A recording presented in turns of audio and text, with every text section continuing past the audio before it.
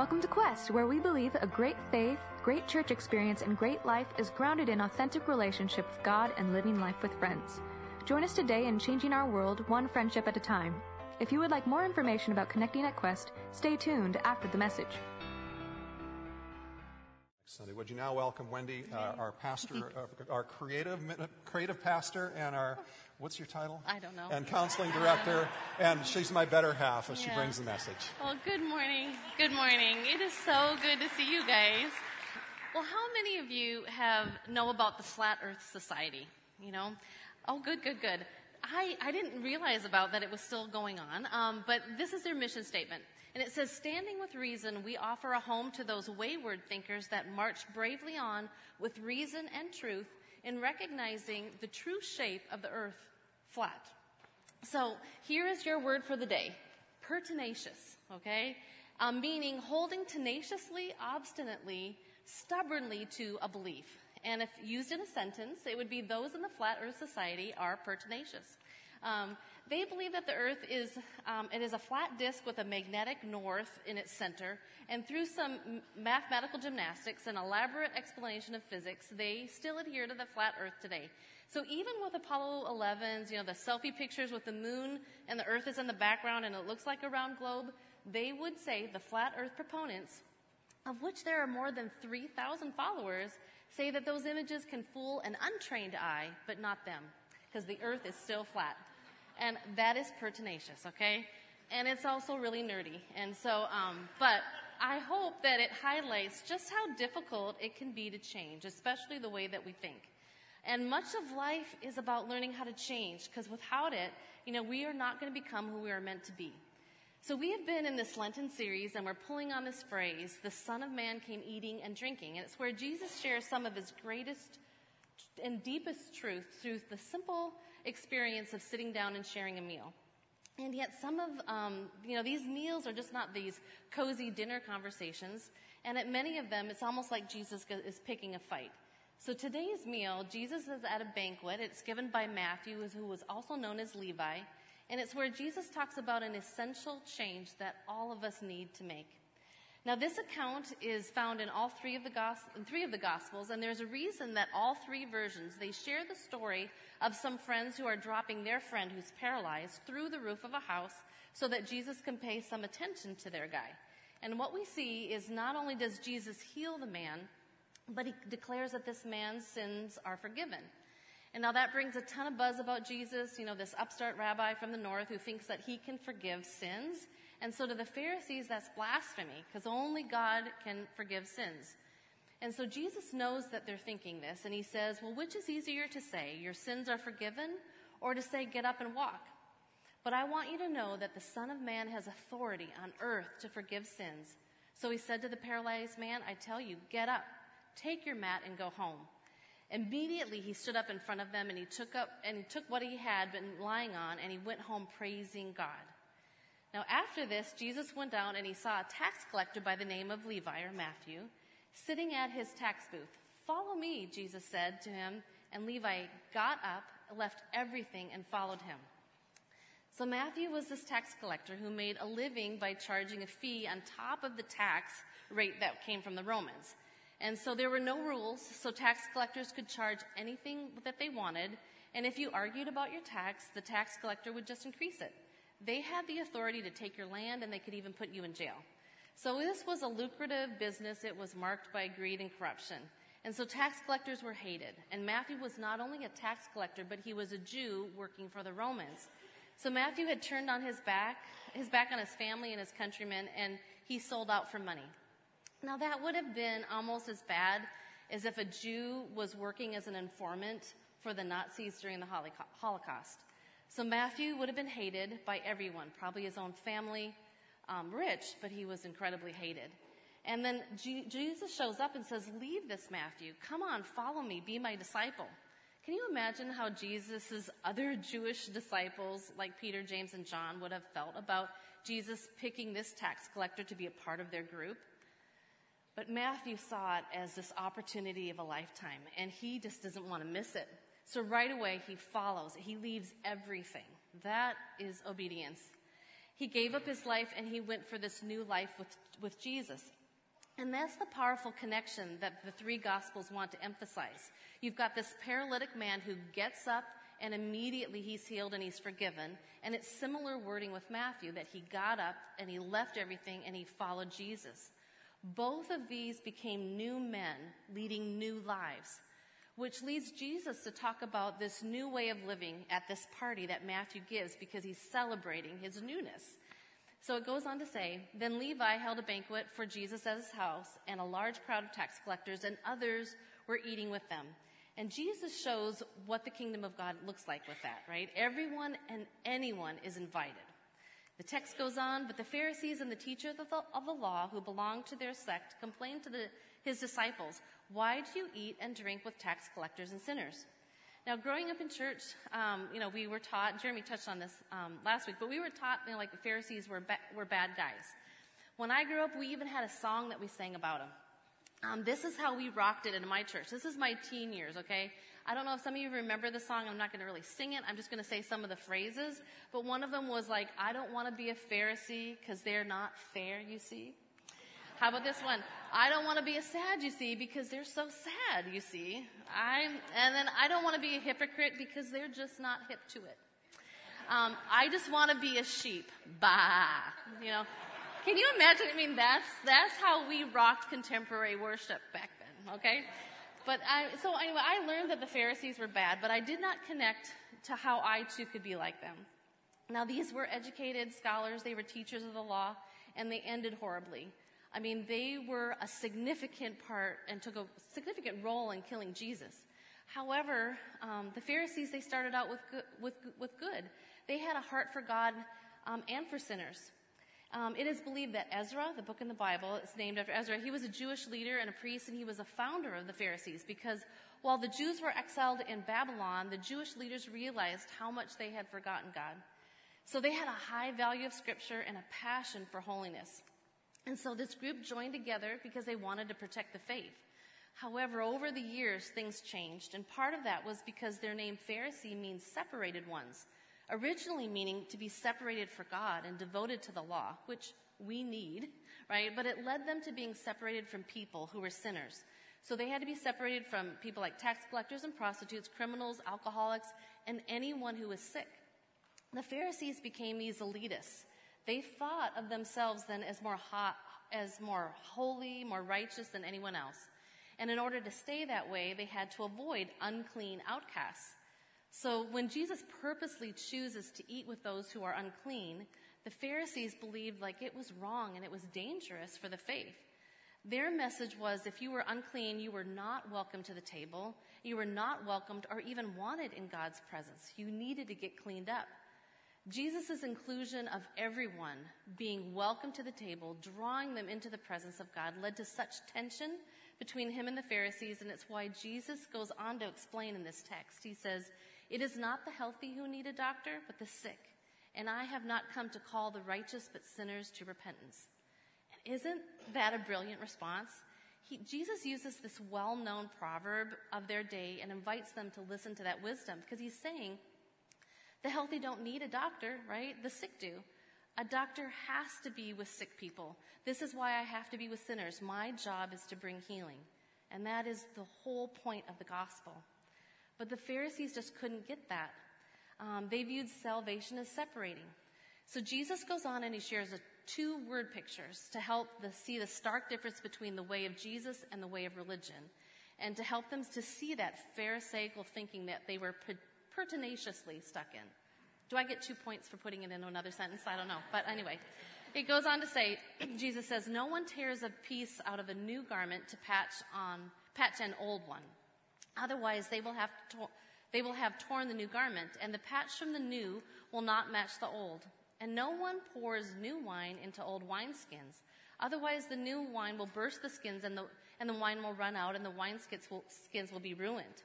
The new wine must be poured into new wineskins, and no one, after drinking old wine, wants the new, for they say the old is better. So that first picture is, for old, well-worn jeans and they need a patch. We don't cut a new pair of jeans to patch it up because the new patch wouldn't have shrunk like the old had done. and it would cause the old to tear. And that second picture about Jesus using old and new wines and wineskins, I'm not an expert in wine, but I do know that the new wine expands because there's a gas in it. And because an old wineskin is already stretched, putting a new wine into it, it's going to make it burst. So in order to avoid an explosion, we need new wine. New wine has to have new wineskin. So both of these images are referring to the Old Covenant, which was based on a religious system, where animals were sacrificed to cover one's sin. And the common religious understanding was that you had to follow all the rules in order to be in a right relationship with God. And then Jesus is just boldly saying, you just can't patch something new onto something old. You can't patch a new idea to your old religious flat earth kind of thinking. You can't keep the old wineskin because God is doing something new, and it's going to require you throwing out the old in order to have the new. God is ushering in a new covenant. Now, it's strange to think that these Pharisees who had studied the Bible so much, they were opposed to Jesus' new covenant because throughout the scripture, it talks about the Messiah, the Savior. He would bring a new covenant. Like Jeremiah prophesied, the days are coming, declares the Lord, when I will make a new covenant. But change is hard, right? We see on the last night before his crucifixion, we see Jesus talking with his disciples at the Last Supper, and he shares how his blood is going to take away sins, and he says it this way, this is the cup. This cup is the new covenant in my blood, which is poured out for you. The book of Hebrews tells us that Jesus has become the guarantee of a better covenant. A covenant where Jesus himself would be the sacrificial lamb to cover the sins of the world, welcoming anyone who believes. So the Pharisees, they just needed this new radical perspective to see the superiority of this new wine, which is why Jesus said at Matthew's party, remember, and no one drinking the old wine wants to drink the new, for they say the old is better. What Jesus is saying, he says, I get it. I know, Pharisees, that it is hard to have something new. It's easier to fall back into something old and familiar and comfortable, and I think we would probably experience that too in our own faith, rather than being led by the Spirit of God into this new way of being in a relationship with God. So Jesus is asking the Pharisees to do the same as the tax collector Matthew, who left it all behind, left those old ways and into a new life. And rather than trying to earn your acceptance by doing all kinds of religious acts. Yet the Pharisees had such a hard time walking away from those old ways of thinking and doing. And, we do too. And it's not only that the Pharisees fall into we fall into this transactional relationship with God where we feel like we have to do certain things, right, in order to keep God happy. But God's love is so constant, and it's not based on our ability to perform. We do not have to work to gain his approval. We obey him because we're so incredibly grateful. And so just to give a clearer picture of some of the Pharisees' thinking and the need for our new way of thinking, Nicodemus is a great example. Now, he wasn't just a member of the Pharisees, he was of the elite, a member of the Jewish ruling council. So he's not just a pastor, he's like the celebrity pastor, which I think are the ones that wear the ripped jeans and look really cool. So that would have been Nicodemus, maybe in his time. But Nicodemus was really curious about Jesus.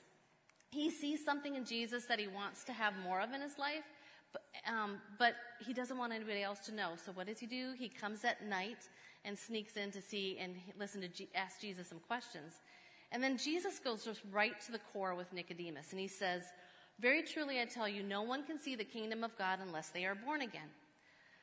How can someone be born when they are old, Nicodemus asks. Surely they cannot enter a second time into their mother's womb to be born. And Jesus answered, very truly, I tell you, no one can enter the kingdom of God unless they are born of water and the Spirit. And this passage is often used to identify to help unsaved people that they need to be born again. We hear that a lot. And that's true. But in this context, Jesus is talking to Nicodemus, someone who had been fervently seeking and following God. And Jesus says to him, you must be born again. So some theologians say that the non-Jewish converts in ancient Judaism, they were called children. That means when Jesus was asking Nicodemus to become like a newborn infant, he was saying you have to become like the lowest person that you oversee in the temple. And that would challenge Nicodemus's identity. He wore these robes of prestige and status. People knew who he was wherever he went.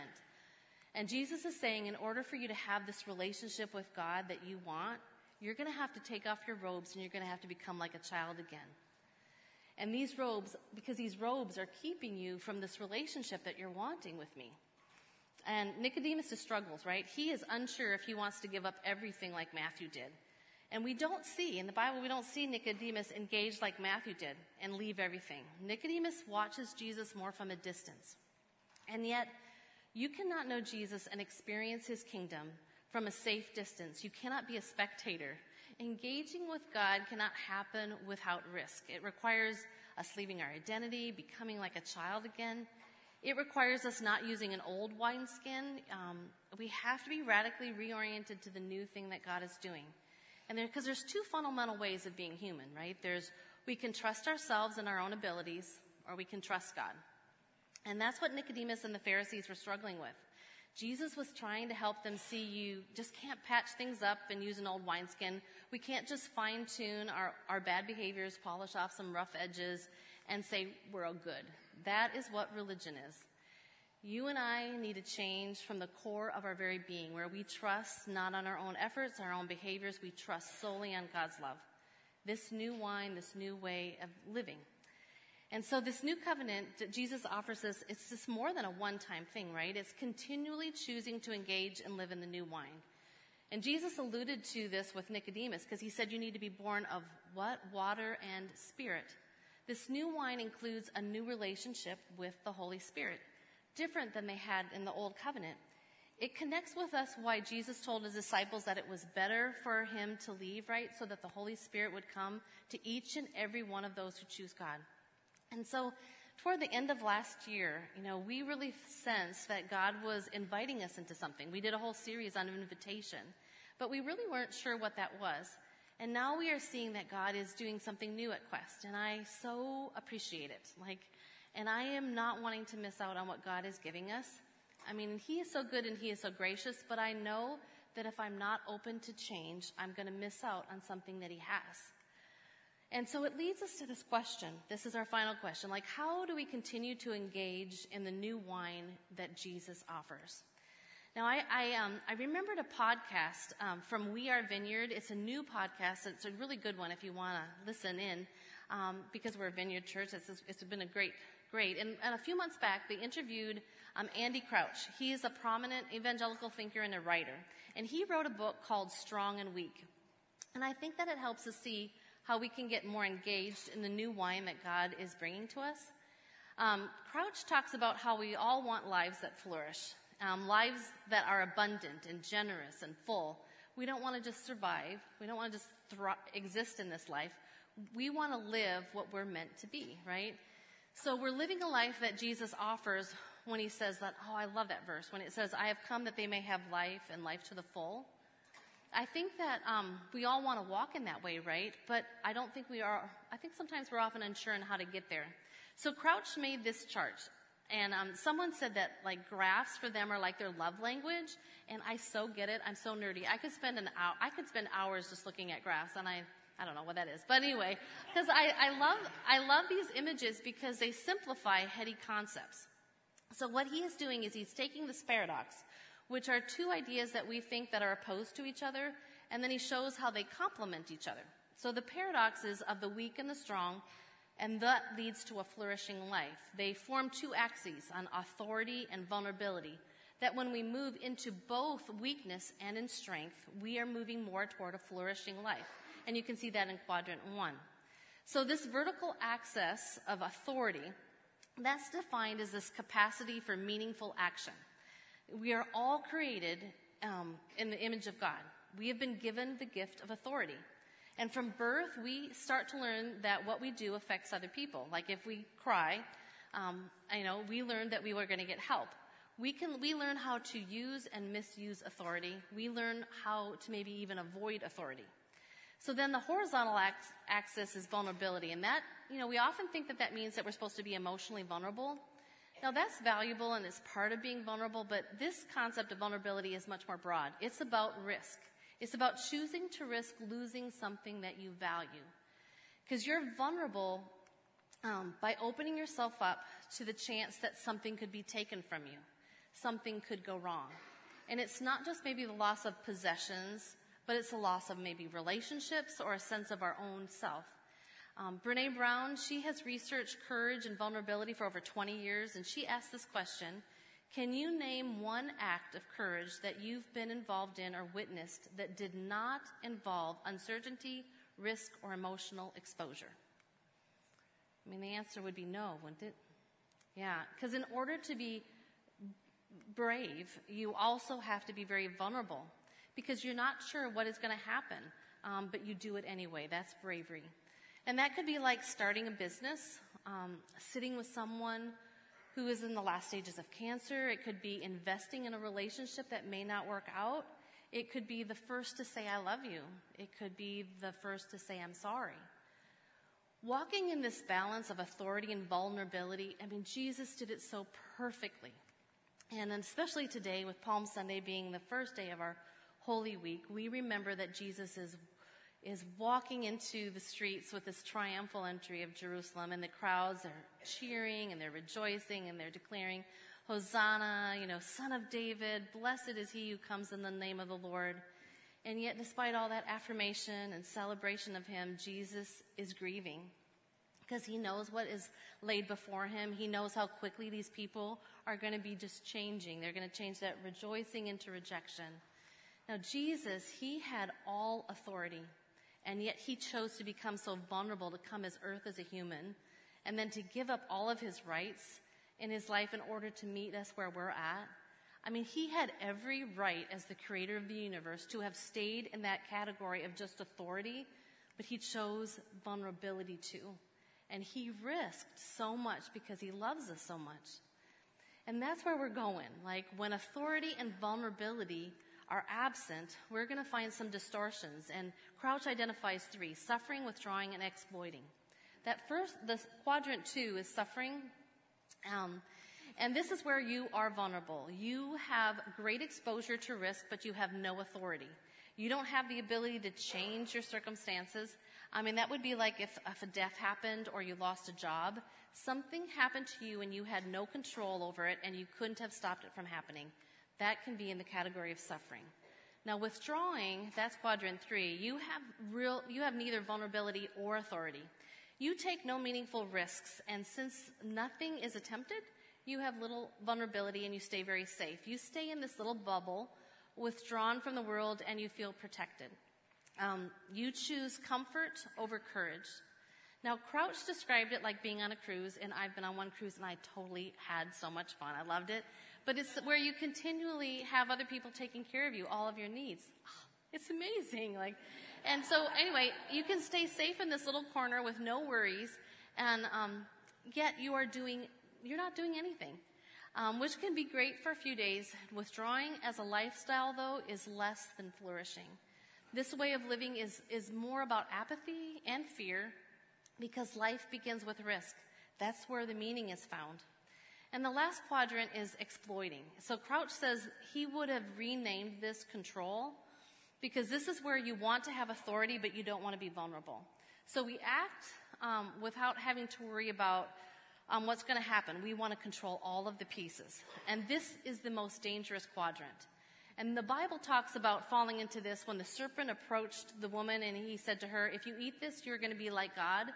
That's high authority. And then the woman says, well, we're dependent on God, and if we eat this, we'll die. And the serpent responds, you're not that vulnerable. You can have authority without being vulnerable, without needing God. And it's this lie that led to all of humankind having to navigate evil. Because it's sneaky. I mean, none of us likes to lose things, right? We don't want to risk. No one wants to be that vulnerable. And this is where I see where the Pharisees got stuck. They had a difficult time changing their religious way of thinking. They said, we're going to take action. We're going to control all the behaviors, control who's around us, what's around us, who, and that's just where we do. And when we minimize being vulnerable, it can lead to exploiting other people and injustice. Like Jesus told the Pharisees, you've got to be born again. You've got to risk and be vulnerable, but they wanted to stay in control of that relationship. They wanted to follow every law. And so then by that, then they rejected everybody else who didn't meet these certain expectations. And that rejection exploited other people, right? They were outcasts. But we have in contrast Matthew. He would have been in the category of embracing both vulnerability and authority. He gave up, he took action, he gave up everything to follow Jesus, and that was risky and vulnerable, but incredibly meaningful. So as I was looking at this chart, I was trying to identify places where you would put those unhelpful habits that we have, things that we turn to fill our hearts and minds with something that only God can really give us. So I wanted to think, like, do these unhealthy coping strategies land in more of a safety and the withdrawing quadrant, or where else? Things that we do, like maybe gaming too much, binge watching, overeating, I don't know, anything could be placed. You could place those there, but I thought it was interesting that Crouch made that he said placing some of those coping strategies under that exploiting, that's where he put it, is under the exploiting control quadrant, because he gave the example, he said, let's just say that you landed at college and you are really anxious about going to a party. And then you discover that you could have something that could increase your sense of authority and diminish your vulnerability. And if you held it and you sipped it, your discomfort would decrease and your excitement would increase. So you take action and you take a drink thinking that it's going to help. However, that is not a coping strategy that's going to work, because eventually that thing that once gave you a sense of authority without vulnerability will betray you. You're going to need more of it and more of it to get the same effect. And if done consistently, you end up having absolutely no power. You end in that quadrant of suffering. You have no authority, no control, and you are totally vulnerable to that. So some research shows that because vulnerability often feels like weakness, it can often be a trigger for feeling shame. So they say the response of most men when they feel like that shame and that vulnerable piece is they'll either go high on that, take authority without vulnerability, or they shut down, they withdraw. Now, I can see how that could be for men. I know that I do the same thing. I know that I choose control and withdrawing as a way to self-protect, right? I don't want to be that way. So I think it could be really helpful to take the graph and sort of assess your choices. Like, am I choosing now both authority or vulnerability? Am I choosing to withdraw and be more controlling? So when preparing this message, I also, one of the places I felt like it landed on was how I know the places where I get more controlling and where I have a tendency to withdraw has to do with the cost of doing relationships. And I started to think of several people who have felt led by God to risk. They opened themselves up. They invited some people into their lives even as family. And they were hurt and they were betrayed and used and violated. And now they're struggling with questions like, I thought God led me to this. And they are disappointed. They're even angry, even toward God. And I believe that God wants to do something for you in this. Recently, I was involved in a conversation about someone who they were supporting a parent. This wasn't the counseling, but this was just somebody I was talking with. And this parent had risked everything for a child, only to have this child greatly harm them and those that they loved. And in the conversation, there was this older, wiser man, and he simply said, when you have a desire to love others, how do you not get wounded? And when he said that, he said it so casually, but I was so touched with this deep sense of grief and compassion that God has for those who have risked loving other people in a broken world, because people hurt, right? They hurt people. And at the same time, I just sensed this gratefulness that God had for anyone who risked and loved. That it was such a God moment, and it has resonated in myself, but it's lingered in my prayers for you. Because maybe this is part of the suffering that Paul talks about when he says that we're joining in the suffering of Christ. So for any one of you who has ever risked and been harmed, may you have a deeper awareness of how God has grieved for you, for the suffering that you've gone through. And I pray that you may also feel his gratefulness, because he knows that you could have chosen safety and to withdraw. It can be so much easier to do that and then in relationships. So as we end today, I want for some of you, let his Spirit really touch you in that place. But as a full closure, as we close, let's just ask ourselves, what quadrant do you land in?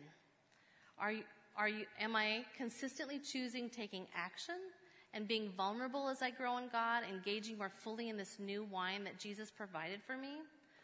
Or am I persistently vulnerable? Am I, without being able to act, and I take authority, I'm in that suffering quadrant? Is my temptation maybe to retreat and take no action and avoid being vulnerable? Where in my life am I playing it safe and withdrawing in that next quadrant? And then the final one is my tendency to want to power up, to take action, take control, because I don't want to risk losing something that I value. A meaningful life is not a life void of difficulty, right? I think Paul said it so well when in his letter to Timothy, and he was encouraging Timothy and all the followers to live this way, in a way that they may take hold of the life that is truly life. So let's just take a moment and just ask the Holy Spirit, what is he speaking to each one of us?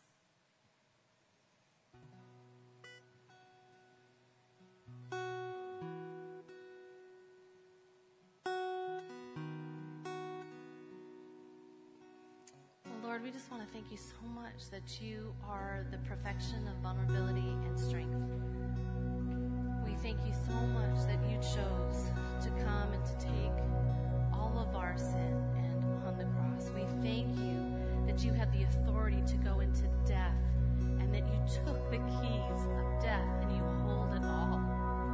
We just thank you for the power of what you walk in and the softness of your heart. Lord, I just pray that you would touch each one of us with the strength to live in a way that is so meaningful, that we would live lives that really take risks and that are open and vulnerable, but that we walk in confidence because you've given us authority. So I bless each person here, Lord. I pray for just growth and strength, that we would not miss out on the fullness of the life that you've called us to live.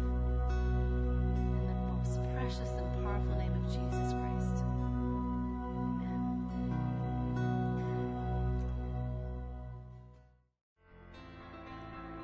We hope you encountered the love of Jesus in this message. If you'd like to be a part of the ministry God is doing through Quest, whether in person or online, go to questvineyard.org for more information. If you want to worship God by supporting Quest financially, go to questvineyard.org/give. May God bless you this week as you partner with God to change the world one friendship at a time.